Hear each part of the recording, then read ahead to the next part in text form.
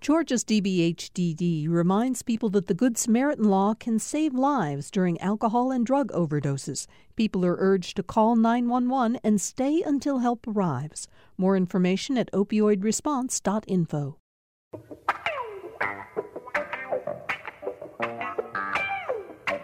Thank you all for being with us for Political Rewind today. I'm Bill Nigut. Oh, my goodness.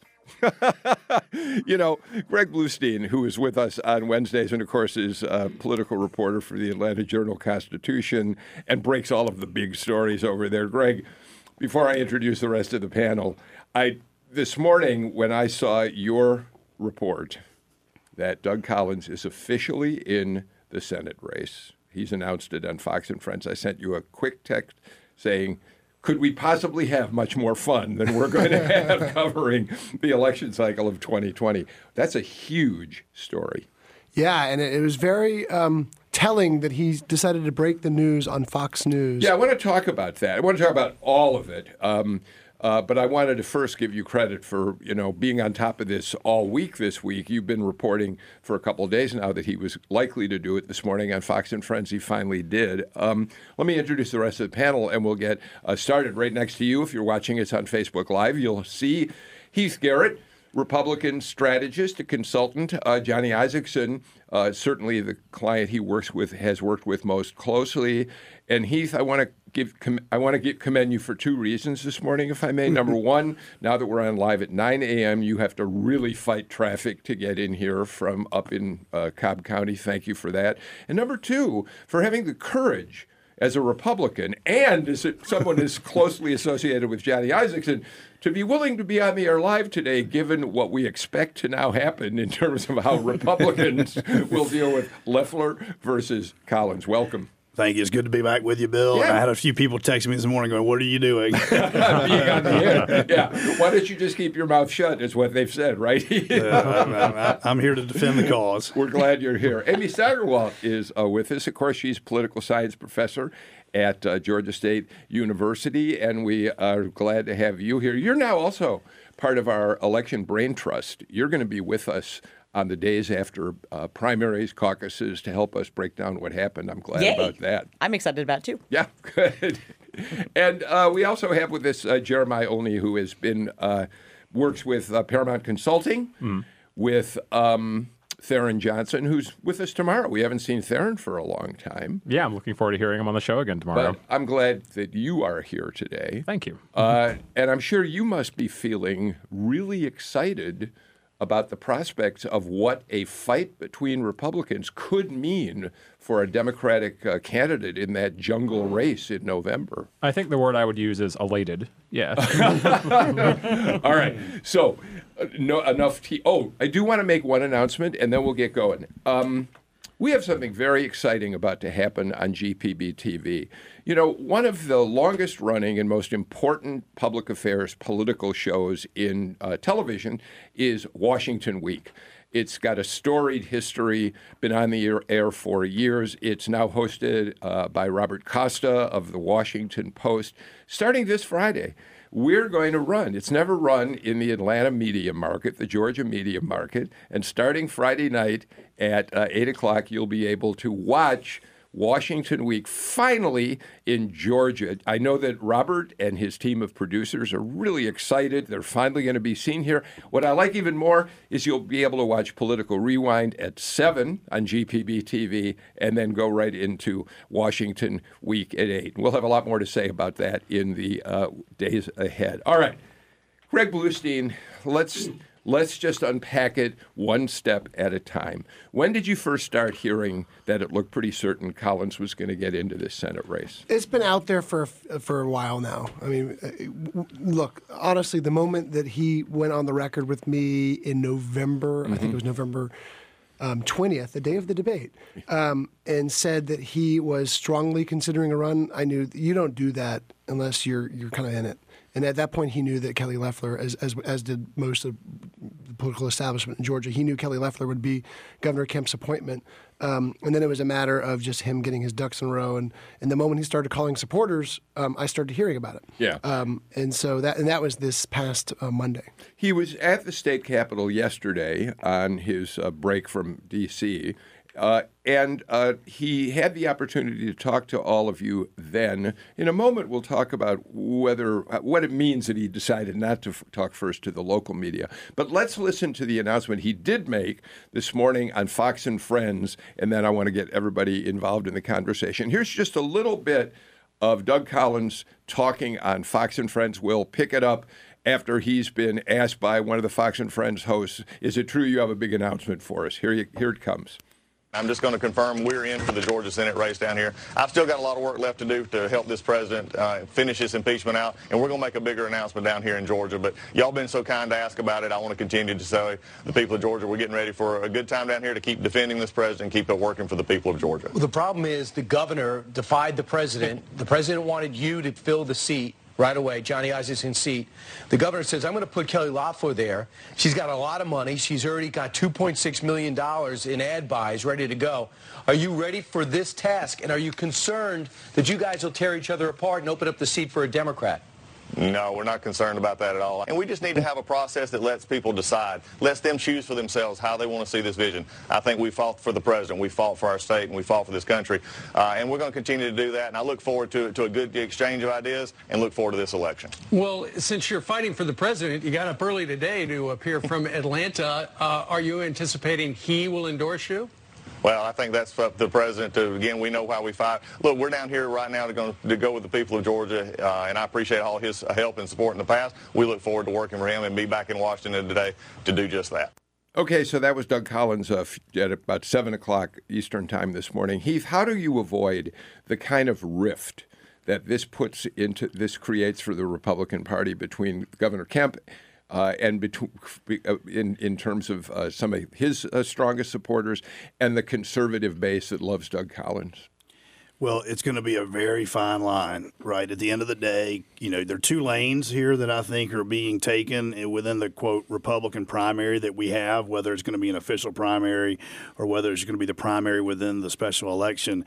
There's the one lane, which is the Trump lane, right, that most candidates try to take. And then there's an outsider lane. And so people have to understand Kelly Loeffler's not a career politician. She's not been elected to office. She doesn't have a voting record.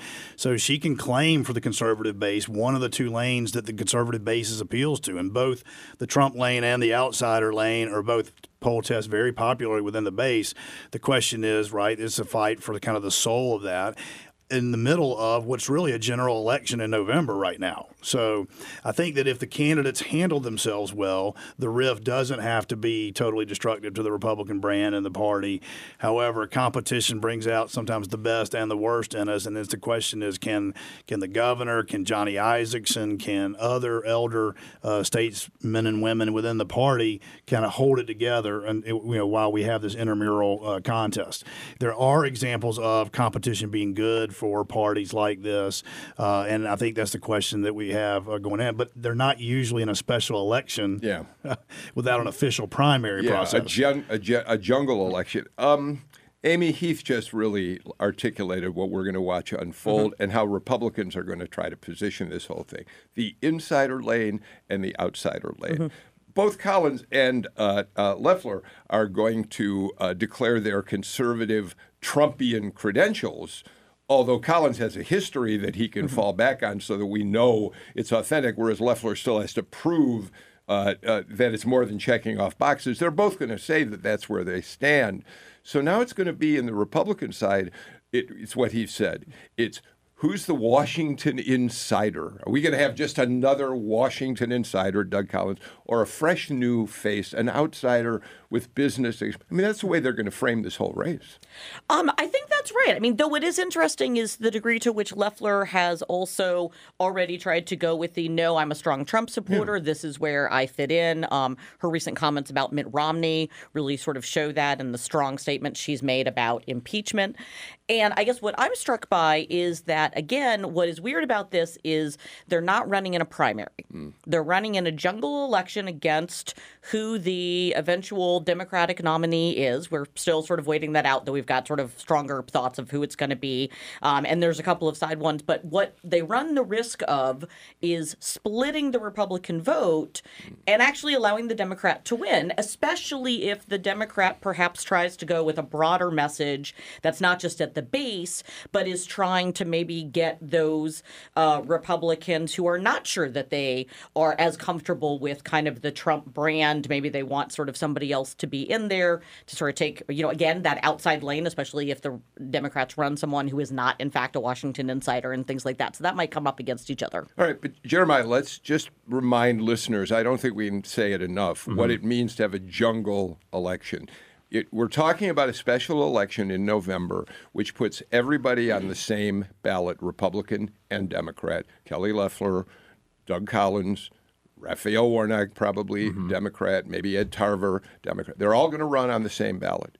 So when you go in, you will vote for whomever you choose among those people. And if nobody gets 51%, you have the runoff in January. That's why when Amy, as you know, says, when you've got a Loeffler and a Collins on that ballot, you are potentially diluting the Republican vote that could have gone to one of them and maybe gotten them over the threshold. Right. I mean, if anyone remembers the Handel-Ossoff matchup back in mid-2017, that was a jungle primary, and that was about as chaotic as politics ever get. Is when you have, I think there were, 10 candidates on the ballot? 18 candidates on the ballot back then. And Ossoff at the time was the top finisher, although he didn't, in the runoff 2 months later, he didn't come out on top. Handel did. That's the thing with runoffs. Democrats are going to try and avoid that runoff because historically, voter turnout's a little bit lower during the runoff. Republicans will still show up for the most part. Democrats will show up a little bit less so.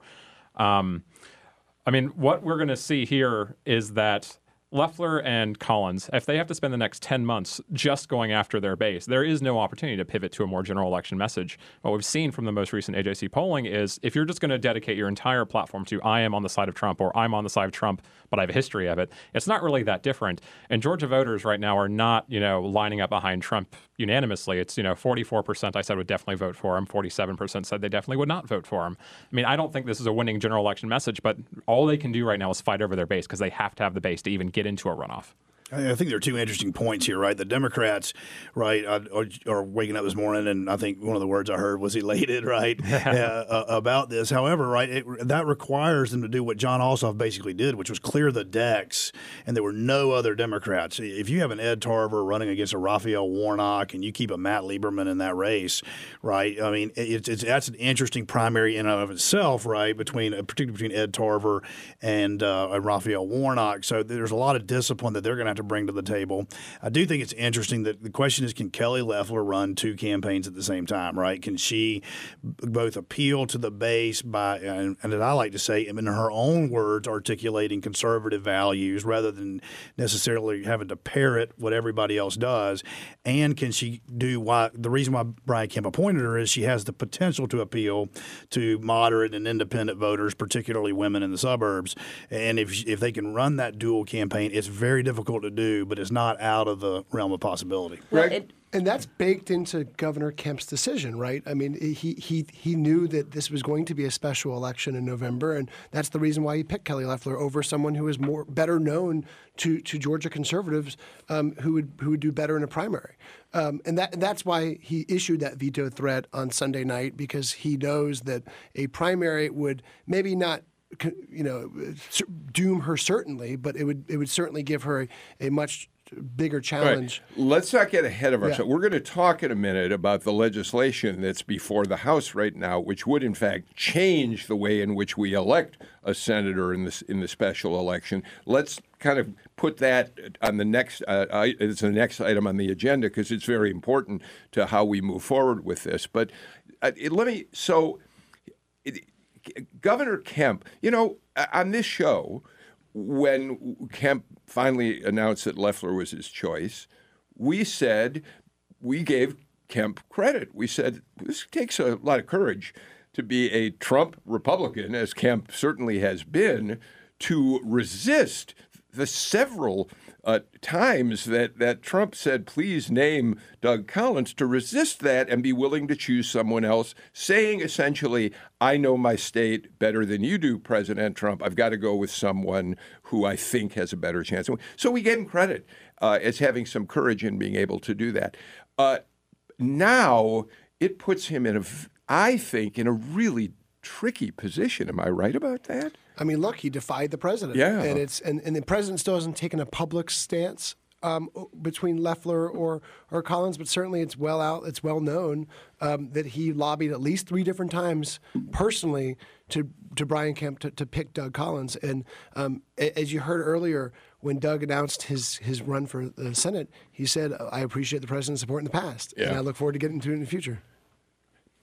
I think one of the interesting issues here, again, as we sort of look forward to it, not that this is not, in fact, a primary, right, that we've got it's a jungle primary, but it really means that you're also appealing to the broader base, is that one of the reasons, right, that Kemp chose, right, choosing Loeffler, she's got the business experience, right? There's also the fact that she's got a prominent position with the WNBA, right, that has done a lot of work in trying to promote women of stature, right, within the community and sort of showing, and so that also plays into, like, a lot of the changes that I think we're seeing, especially in the Metro Atlanta area and other places, that where the Republican Party is really struggling is with, in fact, female Republicans and bringing them in. And so what I was most struck by actually was Senator Marsha Blackburn of Tennessee saying, look, we keep saying we want strong Republican women.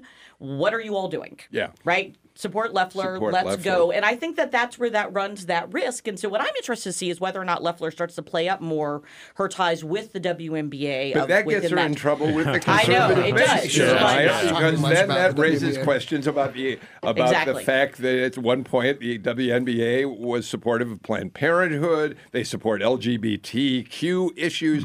So the picture of Stacey Abrams on the court. Woo. I don't think she's got any space to walk both lanes. Honestly, here's the thing. I mean, right now, it's not really about conservative ideology anymore. It's about, are you aligned with Trump or are you not aligned with Trump? And if you're not, then you are persona non grata in the Republican Party. And when she had her first press conference, it wasn't about appealing to the general election base. It wasn't about appealing to the Republican women that had been lost. It was all build the wall, ban abortion. It was all the sort of same talking points we've heard coming directly from the White House. People like Doug Collins, people who've been supporting the president. I mean, she's not doing anything, I think, to appeal to the general election voter who's trying to decide, well, I don't like Trump, but maybe I could get behind one of these candidates if they're not so much aligned with Trump, but all of them are so far. And with her business experience, I don't know if that's going to be a huge asset for her. I mean, we've got most of the people in Congress right now are businessmen. They've got an average net worth of $3.2 million. And Kelly Loeffler, I think, entered the Senate as the 4th richest member of that chamber. I mean, I don't see how she's going to be able to really connect with these sort of grassroots voters who need to come out in the way that Collins could. In the 2 months since she's been announced as Governor Kemp's pick, she's done a lot. If not everything she's done, a lot of what she's done has been focused on trying to ward off Doug Collins from running and to build herself up as a pro-Trump Republican. What will be interesting to me is now that Doug's running, it's out there, what she does now. If her second ad was a lot less pro, it still reinforced the message that Washington is a mess, but talked a lot less politics, a lot more about her. Yeah. And I'm wondering to see if her message, doesn't maybe pivot, but broadens a little bit. Well, Heath, that's an interesting point. You're a consultant, so you know this game really, really well. Bluestein makes a good point. The very first thing she had to accomplish was she lost, and that was to try to scare Collins out of the race entirely by proving that she's a Trump person. Having not succeeded at that, doesn't she now have to revert to a more traditional strategy, which a new candidate has to do, which is build a biography, tell her story? That's right. Yeah. And there's no question about that, right? We've already had one primary. That was the primary to keep Doug Collins out of the race. Right. That's over with. He's in the race now. There's again, I always like to talk about campaigns. They do have the ability to walk and chew gum at the same time. There is a way to introduce a brand new candidate like that and talk about the Trump values, the Trump economy, the Trump things without being Donald Trump, right? I always say you don't put Michael Dukakis in a tank, right? For those of you who don't remember, this is an odd picture of presidential candidate Michael Dukakis in a tank trying to make him tougher on military, and it just backfired in a bad way. And you don't need to do that with Kelly Loeffler, right? You don't need to try to make her Donald Trump. That's not her personality. Only Donald Trump can be Donald Trump. Yeah, but then what you're saying, you don't mean to be saying this, but all of the first messaging was exactly that. So in a way, you're in some ways critiquing the way she started. It's a little constructive criticism, no doubt, because they could have done both, right? And I think there's an interesting way of articulating that you are supportive of the policies of Donald Trump, that actually Trump voters are really pretty smart voters, right? They actually have, contrary to my Democratic friends' belief about their intelligence, they don't want you to just mimic Donald Trump. They care about whether are you with him on tax policy, are you with him on military policy. You can do those things and not make yourself into something you're not. And I think that she's starting to find those legs. New candidates always have to find their legs in doing that. And Doug has a little more practice at being Doug Collins, right? It just happens to be more in line with kind of the core Trumpian kind of way of thinking about the Republican primary. And again, we're not in a Republican primary, which is the interesting and historical opportunity here. So to the extent that optics matter, and we know they do, Jeremiah, there is a striking contrast between Loeffler and Collins. Collins is North Georgia in his bones. He's got the accent. He's got the colloquialisms. He's a preacher. The son of a state trooper. Son of a state trooper. He knows how to talk to Georgians. Right. Loeffler is a Midwesterner who's done extraordinarily well here in Georgia. No complaints about that. She's a very different person from just, again, an optical point of view. Now, I want to get you on this, and then it'd be interesting to hear Amy's take on it. Does that matter, really? I mean, I think so. It matters more that Collins is essentially ready for prime time. He's had this experience for decades. He's been preparing for this. I mean, even before he was a politician, he knew how to talk to people. I feel like with Loeffler, she's probably very good, boardrooms and talking to. I've talked to her, her and her husband. They're really terrific people. Absolutely. But it's harder to kind of have that same energy on a stage or in a press conference that Collins has been able to capture. And one thing I want to touch on is we keep saying we're not in a primary, but I don't think the dynamics are all that different. If you are the Trump person, everyone will be looking, or about a solid, I'd say, half or 2/3 of the Republican base is going to be looking for the Trump candidate. And they're the ones who are going to show up and vote. So they're going to be about 33% of the vote. So if you're getting 33% of the vote, 33% of the vote is the Trump candidate. The other Republicans getting about 17 at best. I mean, you have to be fighting for that primary audience or you're not going to make it to the runoff. What do you think about optics on this kind of thing, Amy? You're very good at understanding women candidates. It's something you've studied and looked at very closely. Yes, and there's an excellent book that one may or may not want to read called Gendered Vulnerability, and I think that this plays in. Yes, by myself and Jeff Lazarus, and we rather like it's in paperback now. One of the things that I think that is really important that we see here that sort of studies continually back up is that one of the issues that women candidates face is that they are much more likely to be primaried by members of their own party. So it's not just that they face strong general election challengers, it's that they're much more likely to get the challenge at the primary stage. And I feel like that's sort of what we're seeing, right? She's much more, I think, not given sort of the benefit of the doubt that we might have normally seen the governor's choice to fill in this seat. And I think some of that does have to do with she seems easier to beat. And again, it sort of goes more broadly as we sort of have the debate in the presidential election as well over people bringing up these questions of electability, of what role are women really supposed to be playing. In the end of, right, most of the politicians and elected officials that are, still in the United States are in fact men. And so it makes it more difficult to see that. And you also start to see what I found really interesting is recent polls have shown that women in particular are most likely to say, no, the country isn't ready to vote for a woman. Yeah.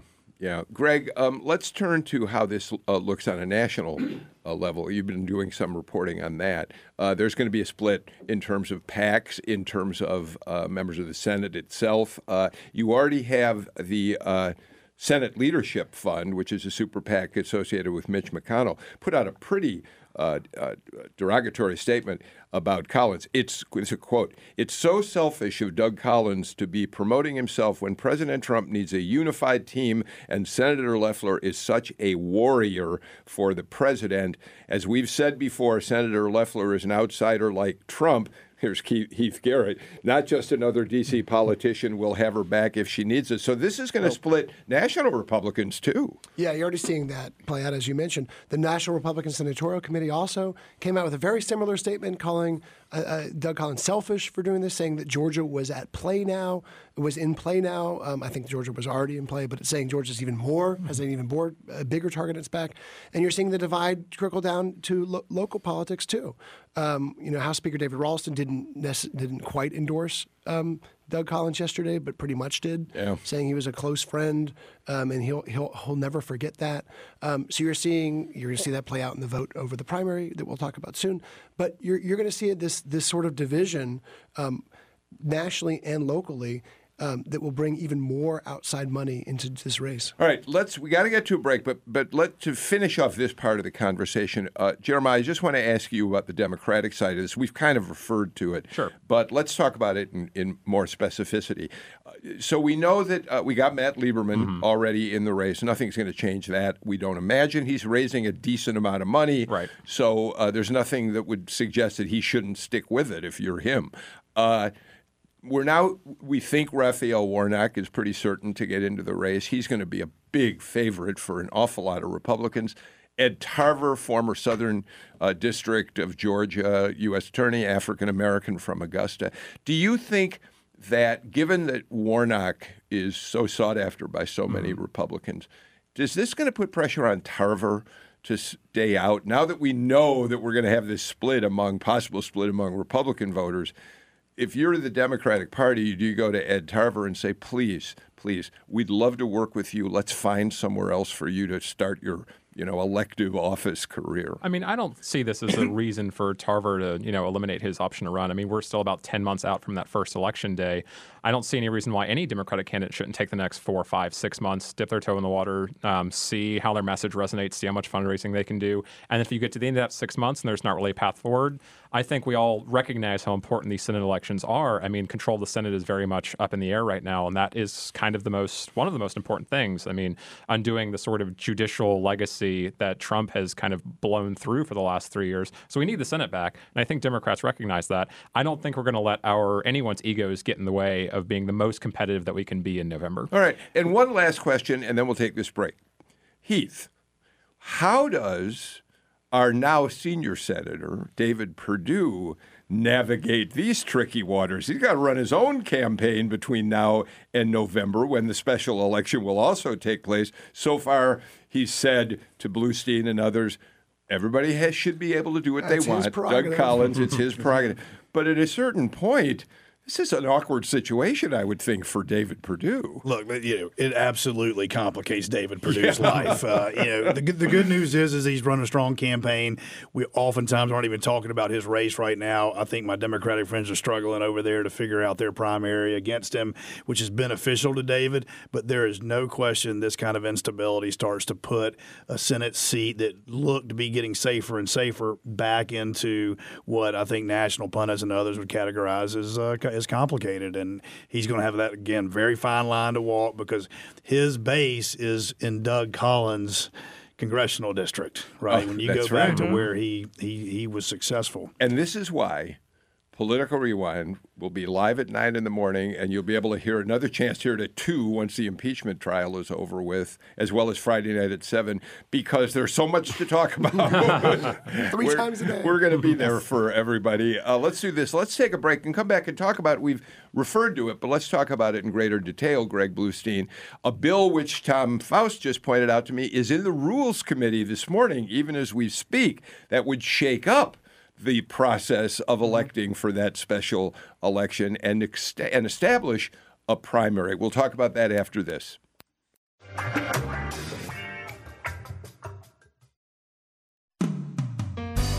Peter Sagal here. We here at Wait, love the Fox Theater in Atlanta and are delighted to be coming back. Join us at the beautiful Fox Theater on Thursday, March 12th. Right now, you can receive your tickets before they go on sale to the public. Here's how. Go to gpb.org/wait. That's gpb.org/wait, and thanks. Support for GPB comes from generous listeners like you. And Georgia Southern University. Manufacturing is returning to the state of Georgia, and the industry needs hands-on leaders. Students can earn a degree in manufacturing engineering from Georgia Southern. More at georgiasouthern.edu/CEIT. Does your busy life keep you from staying informed? GPB has you covered. You can listen live at gpbnews.org and on your smart home device. Follow us on Facebook and Twitter at GPB News.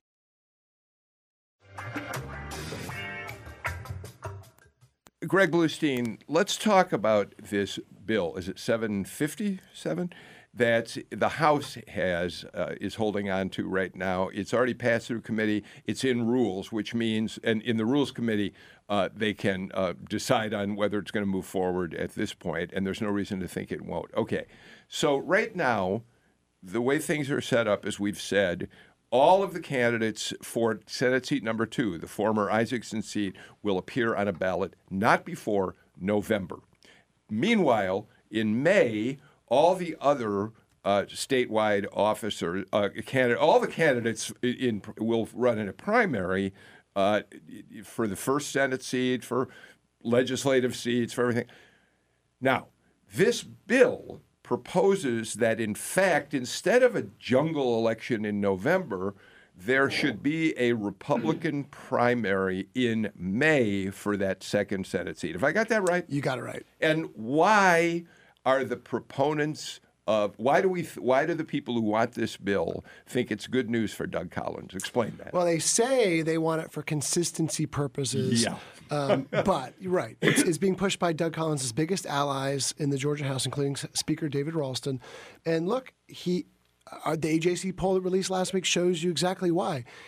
Although both are not exactly household names among the broader Georgia electorate, Doug Collins is very well known among Republican voters who would dominate this May primary. He's about above 50% favorability rating among Republicans in Georgia, and so he would give her a very stiff challenge, if not be the favorite going into a race like this. Okay. Let me throw out a different theory. And I think to some extent, Heath, it goes to what you said about complications for David Perdue. I know that the Loeffler people, Governor Kemp has already said this bill is dead on arrival. By the way, Stephen Fowler, our reporter at the Capitol, just sent us a note saying it was on the rules It'll be up tomorrow, probably. But they're not going to take it up today. All right. There's an argument you could make that for the Republican Party in general, having a May primary is a better idea because at least you'd emerge from that primary with a candidate and then have until November to bring everyone together around that candidate instead of having Collins and Loeffler fighting it out till November, Perdue trying to figure out where the heck he's. Isn't there some advantage to Republicans, even though it pushes this contest between Loeffler and Collins, accelerates it, and probably does give Collins some advantages? That is one of the conversations that I've heard over the last 48 hours, right? That if we're going to have this race anyway, by getting it over with in May, it gives the party the normal time to heal its wounds, get back together, and run a normal general election cycle. Because otherwise, what you're risking is you could have two Republicans end up in a runoff after November, yeah, right? Mm-hmm. In theory, right? Yeah. If my Democratic friends beat the living daylights out of each other, which is possible. So there are all kinds of scenarios out there. I think that's folks trying to take something that's really much more political than that and come up with a good articulation of why it might be a good thing. But there's no question that a primary in May is going to give Doug Collins a tremendous advantage because he's already so well known. Yeah. You know, he's become a celebrity on national cable news, particularly Fox, and those kind of advantages are hard to overcome in a very short period of time. Before we get everybody else in this, why don't we listen just to a little bit? Yesterday, Speaker Ralston had a little scrum. Reporters all wanted to ask him about why he thinks this bill is a good idea. Here's just a part of what he had to say. Look, this is not about personalities. This is about making the elections more orderly, more sensible, anybody that's running is going to have an equal shot at winning. So I don't understand that at all. And if Governor Kemp is vowed to veto it, do you have? He has the power to veto it, and then we'll see where we go from there. Bluestein, Ralston, sly like a fox on that one. Yeah, and look, their best hope is getting a veto-proof majority in the House, and they'll have most, if not all, Democrats on their side. But really, the big question is not just what will Kemp do, because we know he'll veto it, but if the Senate will take it up. And remember all the complicated politics over there involving Doug Collins. Yeah, that's exactly right. It's really, this is hard to make this stuff. You couldn't make this stuff up, Amy. You really couldn't. And I mean, what's also fascinating, honestly, is that if we did not have this particular election going on, most people don't like the jungle primary because it can set up this possibility that, right, we have to go to a special election, right, in the runoff, right, everybody hates runoffs. Runoffs they're difficult, they're time consuming, it's hard to get people to go out again. People forget when election day is. And so matching it up with everything else is, in fact, a really good thing. We also don't right. Also, each party always runs the risk that you get shut out of, in fact, that runoff election. And so that's where it comes in. But in this instance, we have this overriding sort of political calculation that a lot of people see, which is, yes, at this moment, changing the jungle election in this way to a primary would definitely benefit Doug Collins. He's got much more name recognition. He's coming in it with, at least statewide, I think, more of the support there. Although I think the AJC poll showed that he's still got a long way to go to be a name statewide. Yeah, he's no right? household name, but among Republicans, he has. Among the people that you would care about and that are going to be turning out, he'd have that. Right. And the other thing is, to be perfectly blunt, he's got an easier sell if there's a primary in May. To be able to get over that hump than Loeffler does. She's simply less well known, and also it's unclear, sort of. I mean, honestly, like where she's fitting, how she's going to what her story is, especially given her background and the things that she's been doing very publicly. I think is really interesting, like about how she's going to handle the WNBA and what that means and how that fits into her history. All right. Let's move on. I mean, I think we've unpacked a lot of that. We're going to be talking about it in obviously the weeks and months ahead a lot. But I thank you for a pretty exhaustive look for the time being at all of this. But let's talk about the domino effect very quickly. Greg, the Collins decision opens up a congressional seat in the 9th District. It's probably one of the safest and most conservative districts in the United States, really, certainly east of the Mississippi River. And the neighboring 14th, which is also open. Yeah, that's right. So what are we hearing about the 9th so far? Well, we have our first announced candidate shortly after Doug Collins made his announcement on Fox News. State Senator John Wilkinson of Toccoa announced he'll run. And I kind of floated his name yesterday in an early blog. Martha Zoller. Our friend Martha will probably jump in, won't she? She seems like she'll jump in. She's letting it be known that she's very interested in a run. And then you've got a lot of other names. Chris Riley, Governor Deal's former top aide, is thinking about it. Butch Miller, the Senate President Pro Tem, said he's thinking about it, but likely not going to run. And then a few others have kind of taken their names out of the hat, including David Ralston, who said, no way, no chance. Jeremiah, one thing we should imagine here is it isn't as if this seat is suddenly going to become prime territory for a Democrat. Right? Sure. I mean, yeah, I think Democrats will be wise. This is something Republicans have done for years, is compete everywhere. Whether or not they think they're going to win, if it's going to be an 80-20 blowout, they still compete. Sure. I mean, every election gives you an opportunity to move the needle 2, 3, 4 points, and over the course of a decade, that gets you pretty close to a win. So while I don't think this district, it's probably not in play this year, but I still think, given the energy that's on the Democratic side right now, there's a very good chance we see someone who comes forward to at least compete and try and start cracking into that Republican barrier in areas like North Georgia. All right. Heath, you want to weigh in? No, I just think it's interesting that both of our North Georgia congressional seats are in play all of a sudden this cycle. That wasn't on the books when people were doing budgets 6 months ago about where we're going to have to spend money. They're both kind of safely Republican, but it is going to be a distraction from a state that is in play. And if we don't end up with a traditional primary, and you're talking about a runoff for the Senate seat after a very brutal presidential campaign, and the balance of the Senate could be in play. It's just going to be a fascinating year. Just to remind our listeners, you've got Collins surrendering the 9th District, and Tom Graves, the longest-serving Republican in the Georgia delegation, saying, I've had enough, and he's giving up too. That's why the 14th is in play as well. Let's do this. Let's get our final break of the show out of the way and come back. We got more state news. Maybe we'll get in a little impeachment before the show is over. You're listening to Political Rewind.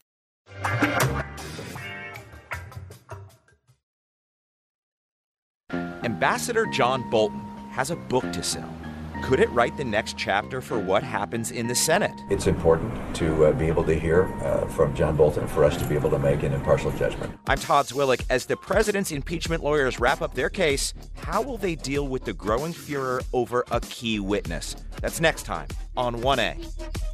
1A is this morning at 10 here on GPB Radio and streaming live at gpbnews.org. Support for GPB comes from you, our listeners. And the Georgia Historical Society, sponsors of the 2020 Trustees Gala, featuring the induction of Robert Brown and Bob Jepson, Saturday, February 15th at the Savannah Convention Center. Details at georgiahistoryfestival.org. And Macon Magazine, seeking, sharing, and celebrating the good life and great stories in Macon and Middle Georgia since 1986. More information plus how to subscribe and advertise at maconmagazine.com. Welcome back to Political Rewind. Amy Steigerwalt, Jeremiah Olney, Heath Garrett, and Greg Bluestein in the studio with us for today's show. Greg, we devoted a great deal of our time on yesterday's show to a conversation with Derek Schiller, the president and CEO of the Atlanta Braves, and Steve Koonin, who has the same titles with the Atlanta Hawks. They are part of the now 4 professional sports franchise coalition. That includes Atlanta United and Atlanta Falcons, who are working hard to promote and pass a bill that would allow sports betting in Georgia. We gave them a lot of time because we said, let them set the table, and then in the weeks ahead, we'll certainly hear from the critics. Interestingly enough, the people who were watching that show on Facebook Live mostly had very negative things to say about sports betting. They're nervous about it. They're uncomfortable with it.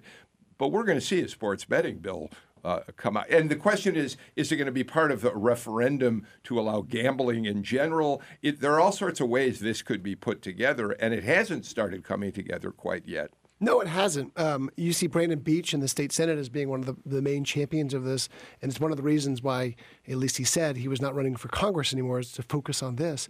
Pari-mutuel wagering is his horse racing. Yeah. But there's different tactics that have been employed in past years. I mean, some limited to a certain amount of casinos that had a certain amount of revenue, and it's being pitched as a jobs creator and a new economic incentive to raise taxes. To raise revenues for Hope Scholarship. But really, the big thing that I'm watching is you've got, for the first time, Speaker Ralston being very forcefully for some sort of legalization of gambling. At the same time, both Lieutenant Governor Jeff Duncan and Governor Kemp both said that they are they're not supportive of this, but they also won't seek to actively block it. So it's going to be really interesting to see how the big three maneuver this.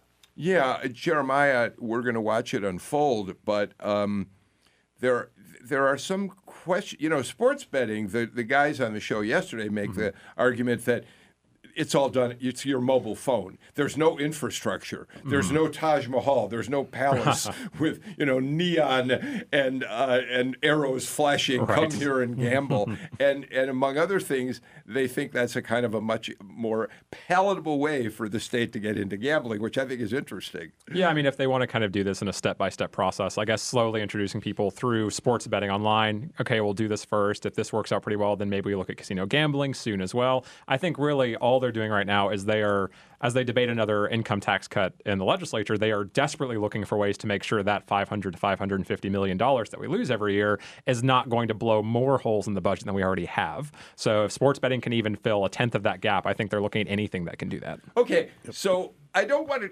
relitigate the Loeffler-Collins thing on this show, except to say, Amy, as Jeremiah talks about budgetary matters, as Governor Kemp he's already in a fight with House leaders over the budget cuts that he is demanding, that they're pushing back hard on. Most recently, Ariel Hart in the AJC had a terrific piece about how concerned many people are down there about the health care budgets, especially in rural Georgia. So now you're going to have this fight about Kelly Loeffler and Doug Collins in the House especially, and the budget problems. This is shaping up as a very difficult session for the governor of Georgia. It definitely is. And I mean, it's very striking. I mean, the budget fights are really very interesting because it's not, in fact, Democrats saying, how dare you cut this? It's really the Republican leadership saying, look, we write conservative bills, right? Terry England, no one has ever, suggested that he is not a fiscal conservative and that he's a spendthrift, right?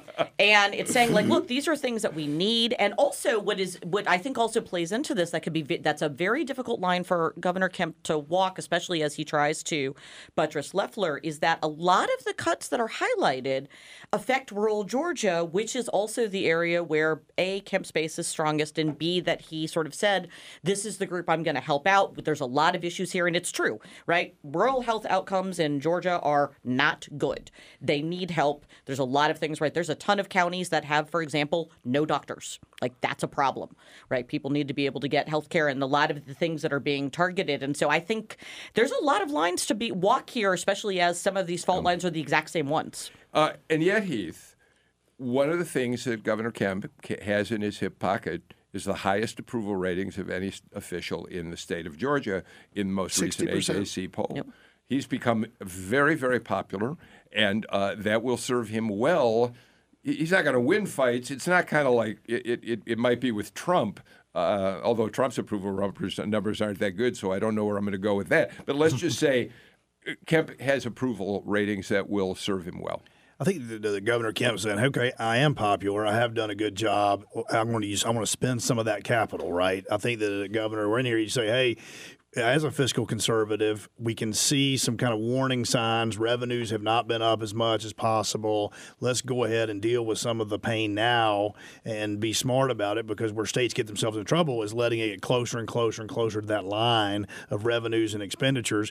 We do have some explosive expenses, right, particularly in health care and in other retirement benefits for state employees and other things. That if you take the pain when the economy's good, it's a better time to do that and can be better absorbed. The problem is death by 100 cuts, because every individual program becomes their own advocacy, their own lobby. And so the speaker has interestingly said, wait, we've been fiscal conservatives. We don't think there's as big of a problem with waste, fraud, or abuse in these programs. And let's do things to grow the economy. But if you're going to go take the knife, you need to take the political heat for doing that. And so he's turning it back to the governor to defend these cuts. Yeah, I mean, look, one of the most fascinating parts of the session, stories of the session, is the open warfare between Speaker Ralston and Governor Kemp. And you saw a little bit of that tension, or a lot of that tension last year, but you're really seeing it now. And it's over the budget cuts and the strain between cutting the budget while also trying to get Kemp's teacher pay raise at the same time. You see it over the primary legislation that we were just talking about, and you see it over even, Kemp's foster care bill.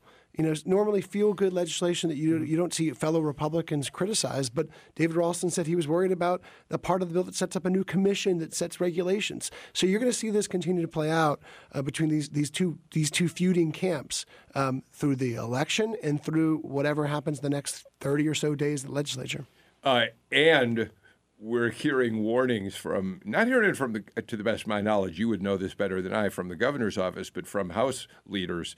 We could be here until mid-April or so because this thing is getting so treacherous. It's why the Speaker Ralston wouldn't set an end date to the legislature. Yes, and of course, Jeremiah, the last thing that legislators want in any year, but in an election year particularly, where, number one, they cannot raise money while they're in session, and number two, they want to get out and be on the campaign trail, being told, oh yeah, it may be May before you get to Yeah, no one is eager to stick around the Capitol past, late March if they can avoid it. I mean, this is the time, and this year especially, in any election year, but this election year especially, they need to be out there on the campaign trail, raising money, talking to voters.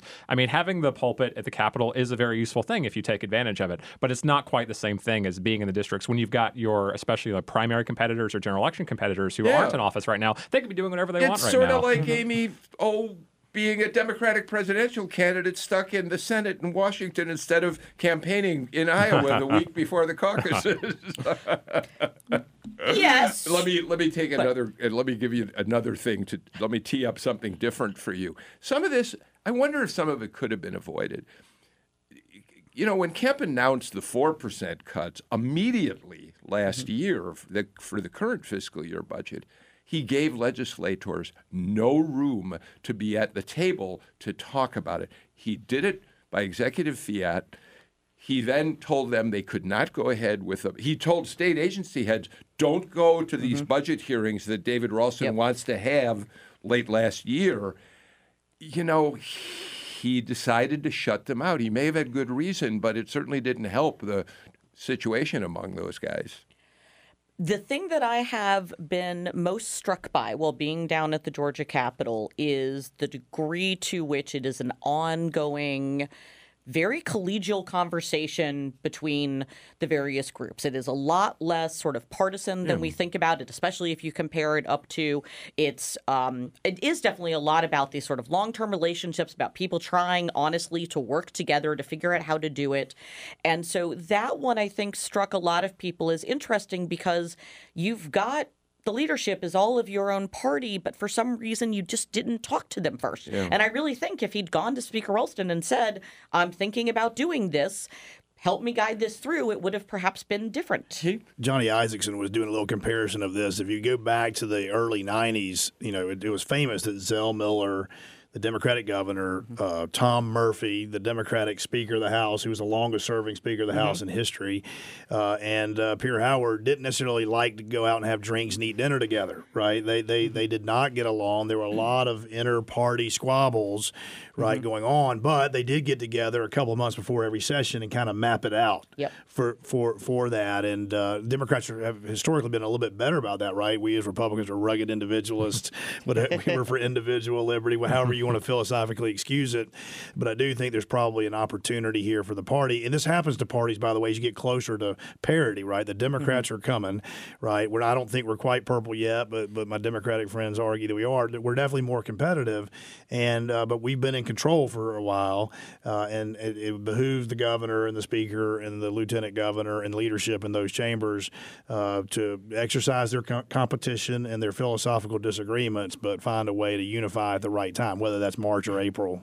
Greg, Galloway in a column today suggests that part of this is that Kemp, when he was Secretary of State, had a rocky relationship with the legislature. They kept cutting his budget. They kept taking powers away from him. And that maybe some of that is his not being quite trusting of the legislature may harken back to those days in some ways. Yeah, but again, he also was a member of the legislature. So, he has close ties with some lawmakers, not so close ties with others. The interesting thing, too, is, remember, the Senate, pretty much every state senator endorsed Casey Cagle, including his own brother-in-law. So, he has some ground to make up. That's probably why also we see most of his agenda items are not hugely controversial bills this year, at least, and so far, at least, because that could change. But we're talking foster care, we're talking anti-gang stuff, we're talking legislation that isn't exactly going to be, it's not going to be easy for even Democrats to oppose. All right. It's a fascinating session made even more interesting by this huge news story this morning that Doug Collins is now officially in the Senate race. We're going to keep working to invite Doug to come on Political Rewind, and he's done the show in the past, so I'm pretty hopeful he'll want to talk to us at some point. We didn't say, and we're almost out of time, Greg, there's sort of some hurt feelings here that he had the opportunity to break this news to all of you in the local news business and chose to do it on Fox and Friends instead. Yeah, he was very coy yesterday when I was bugging him about it at the State House. He said, stay tuned. Yeah, but of course, his bigger money potential is with the Fox and Friends audience than it is within the state of Georgia. That's got to have something to do with it, I would guess. Let's see how much his day one fundraising brings in. That'll be fascinating. All right, we are completely out of time for today's show. I have to admit, I'm thrilled that we didn't spend a minute on impeachment. You're hearing enough about that on every other channel out there. Well, today's the day to watch, though. Yes, this is where we actually see a little back and forth. 1 o'clock.